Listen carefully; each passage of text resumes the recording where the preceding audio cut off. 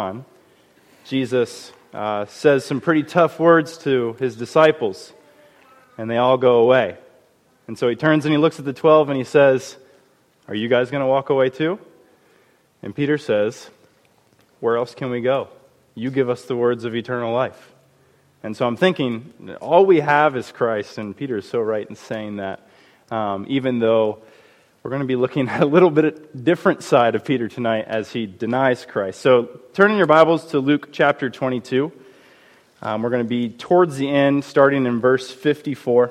The goal of tonight and the goal of every day this week, really, is to be reminded and to be encouraged progressively as we make our way to the celebration of the resurrection on Sunday. I mean, if you really believe what you say you believe, or if you really believe the words that we are reading in this Bible, then the resurrection has huge implications for your life right now and forevermore.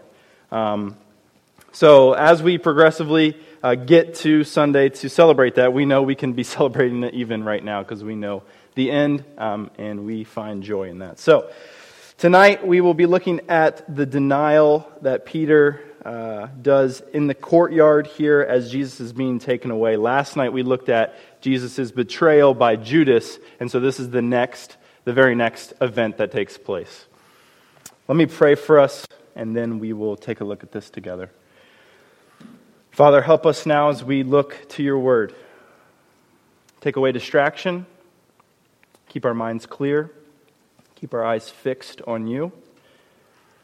Open the eyes of our hearts that we may see beautiful, wondrous things in your word, and bless us because of it. So help us, Lord. We need your grace. We need your strength. We cannot do this apart from you. It's in your Son's name we pray. Amen.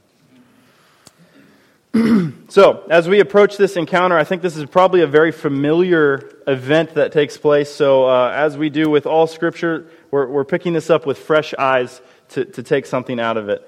And also, just to give a little bit of context, so far in Jesus' life and ministry, Peter was probably one of the closest disciples to Christ, arguably. So at the beginning of Jesus' ministry, we have him set aside 12 disciples, right? And then we can see even more so that he sets aside 3 from that 12, Peter, James, and John. And then Peter bears the brunt of most of the responsibility when Jesus says, "You are Peter, and on you I'm going to build the church," right? So we see all that, and we see Peter is definitely a significant person to Jesus in these accounts that we read in the Gospels as his disciple. We also see, just in the last few weeks here, or the last few chapters, I should say, that Peter is seeing some crazy things and doing some crazy things. He's seen many miracles take place. He's seen many people be healed. He goes up on a mountain, sees Jesus transfigured, one of the only 3 to see that happen. He, in the garden, cuts off a guy's ear in defense of Jesus, watches Jesus literally pick it up and put it back on his head, which would be crazy. He is at the Last Supper with Jesus. Jesus tells him, "You are going to deny me." And Peter says, "Absolutely not. I'm not going to deny you." We see that he will be wrong about that. And so all this stuff is taking place, and now we read in verse 54. So you follow along with me. I'm just going to read the entire account here. It says this: "Then they seized him and led him away," talking about Jesus, "bringing him into the high priest's house. And Peter was following at a distance. And when they had kindled a fire in the middle of the courtyard and sat down together, Peter sat down among them. Then a servant girl, seeing him as he sat in the light and looking closely at him, said, 'This man was also with him.'"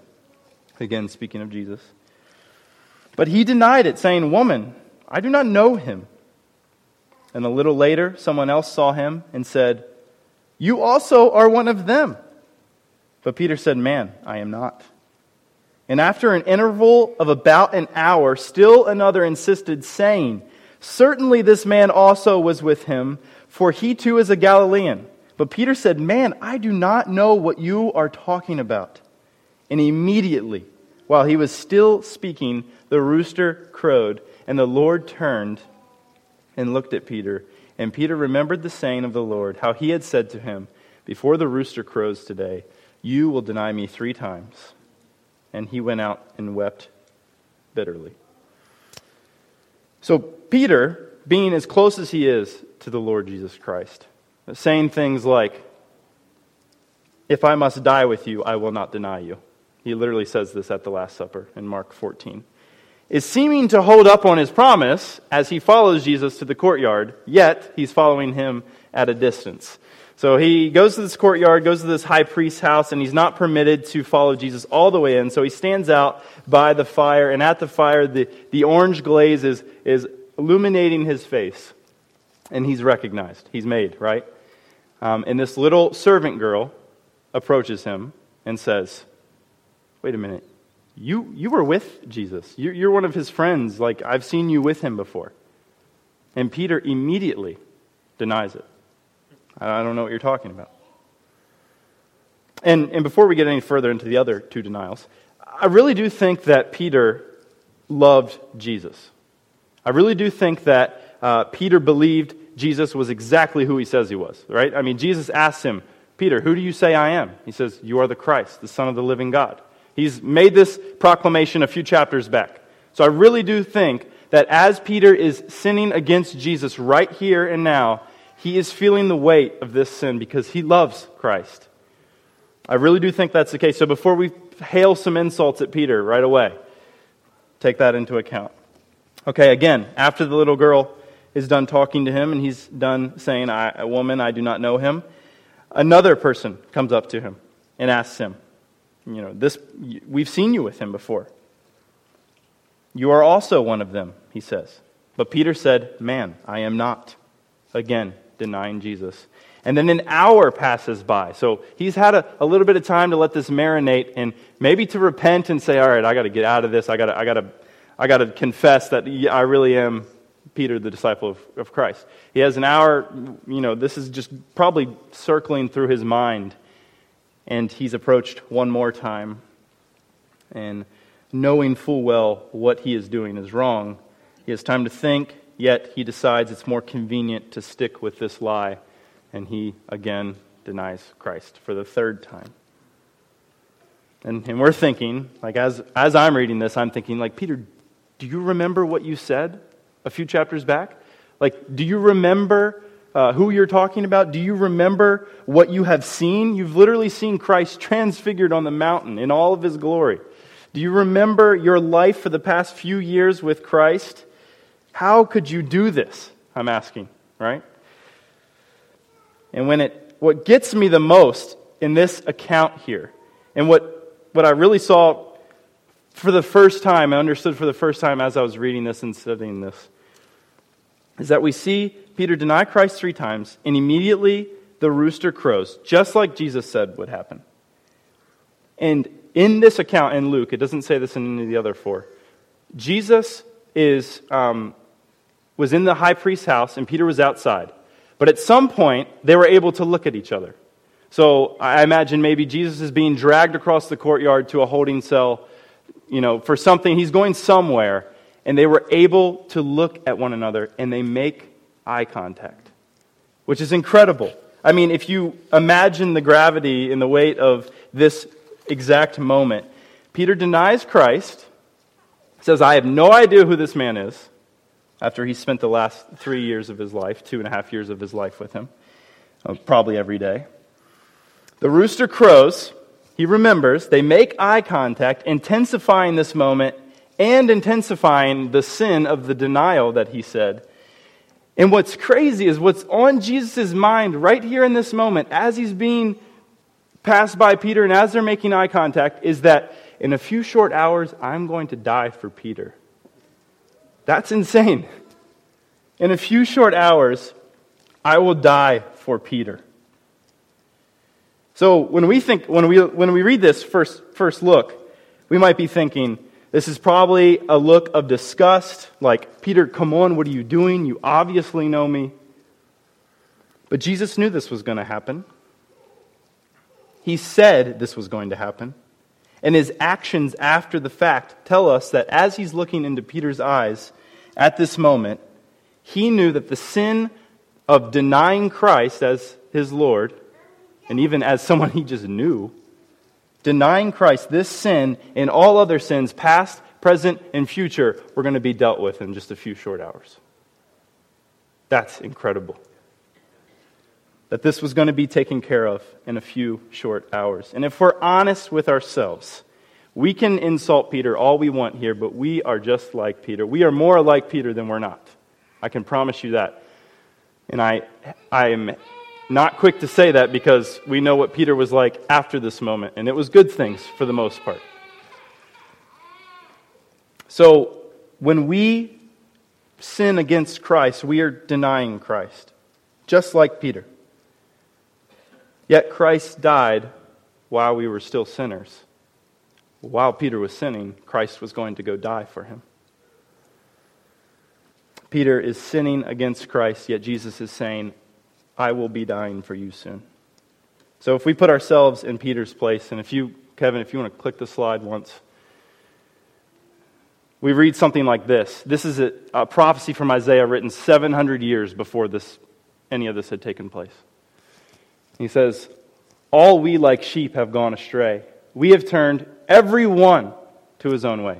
We're no better than Peter, just like him. And the Lord has laid on him the iniquity of us all. Even though we would sin against Christ, every one of us, nobody's excluded in this room, right? We're all in this category.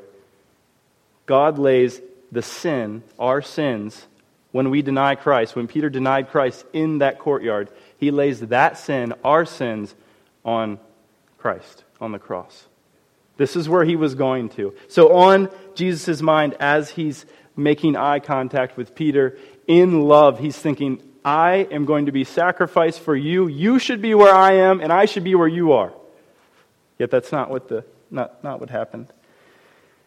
So, I was overwhelmed when God revealed this to me. And then we get to the end here. So Peter remembers, they make eye contact, and then verse 62 says, and he went out and wept bitterly.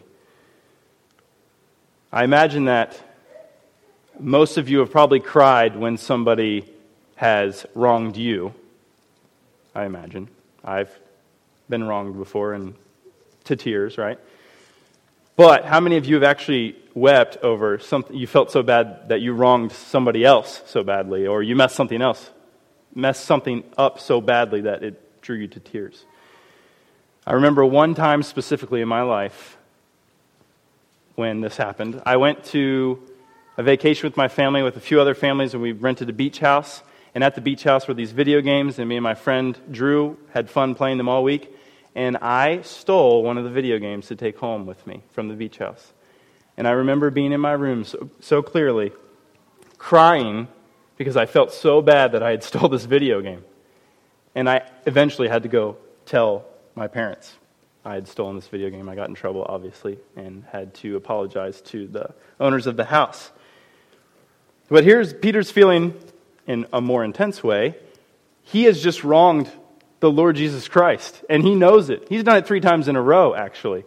And he is leaving, running away in tears, weeping bitterly, it says. It even gives an adjective to describe the way he was crying. So he's a mess of tears running out of this place, realizing what he just did. But here's the beauty of this all. And I'm not trying to cover up for what Peter did. I think what Peter did here is sin, obviously, and it's wrong. And like I said, we are no different. We do the same thing. But what I'm reminded of when he leaves here is because of what's going to happen on the cross later that day, and because of what's going to happen a few days after the cross, this is what we read in Revelation 21, if you want to go to the slide. It says this, he will wipe away every tear from their eyes, and death shall be no more. Neither shall there be mourning, nor crying, nor pain anymore, for the former things have passed away. A former thing that's going to pass away is also our sin. Peter's tears, as he wept bitterly, as he's leaving, our tears, when we're broken over our sin, when we're broken over pain that we're going through, when we're going through difficult times, will be wiped away. Because of what happened later that day and then through the resurrection. That's amazing. And so I'm encouraged as I read through, as I'm reminded of what Christ has done for us. I'm reminded of what Christ has done for Peter, and I'm reminded of what Christ has done for all of us. That He is going to take away our sins. He did it on the cross. And then one day, when we depart from here, our last tears are going to be wiped away by His hand. And we're going to see the scars on His hand and know that's why He can wipe them away. Isn't that amazing? So we rejoice in that.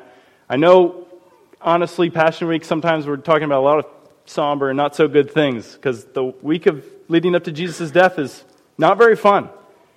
But we rejoice knowing that He did it. He won. He conquered. And because of that, we too will rise with Him. So let me pray, and then we're going to sing our final song together. Father, though we deny You with our actions and our thoughts, You still died for us. Though we were sinning, You still went to the cross. What grace and what love that You have for us. That we, sinners, would be adopted into Your family. That You would be our brother and that God would be our Father. I don't understand, but here we are, rejoicing in those truths. Help us to know them all the more. Help us to be reminded daily, hourly of these truths in Your grace and Your compassion and Your kindness and Your mercy towards us. And God, also, help us to weep bitterly over our sin, to be convicted, to run from our sin, just like Peter ran out of the courtyard, to run away from our sin, to run away from our denial of You, and run into Your wide open arms, God. Help us, Lord. Let us be encouraged tonight from Your word. And as we gather as a church family, let us be encouraged by just seeing and singing and praising with one another. Thank You for these opportunities that You give to us. It's in Your Son's name we pray. Amen. Amen. Before we sing, real quick, I just want to remind you, Sunday is Easter, Resurrection Sunday.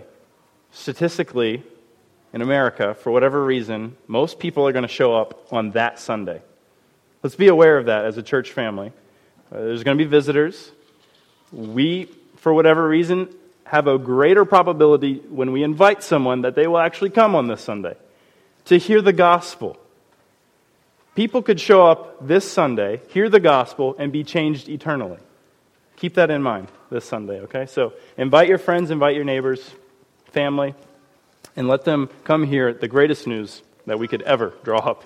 And it's not our news. It comes from God's word, so...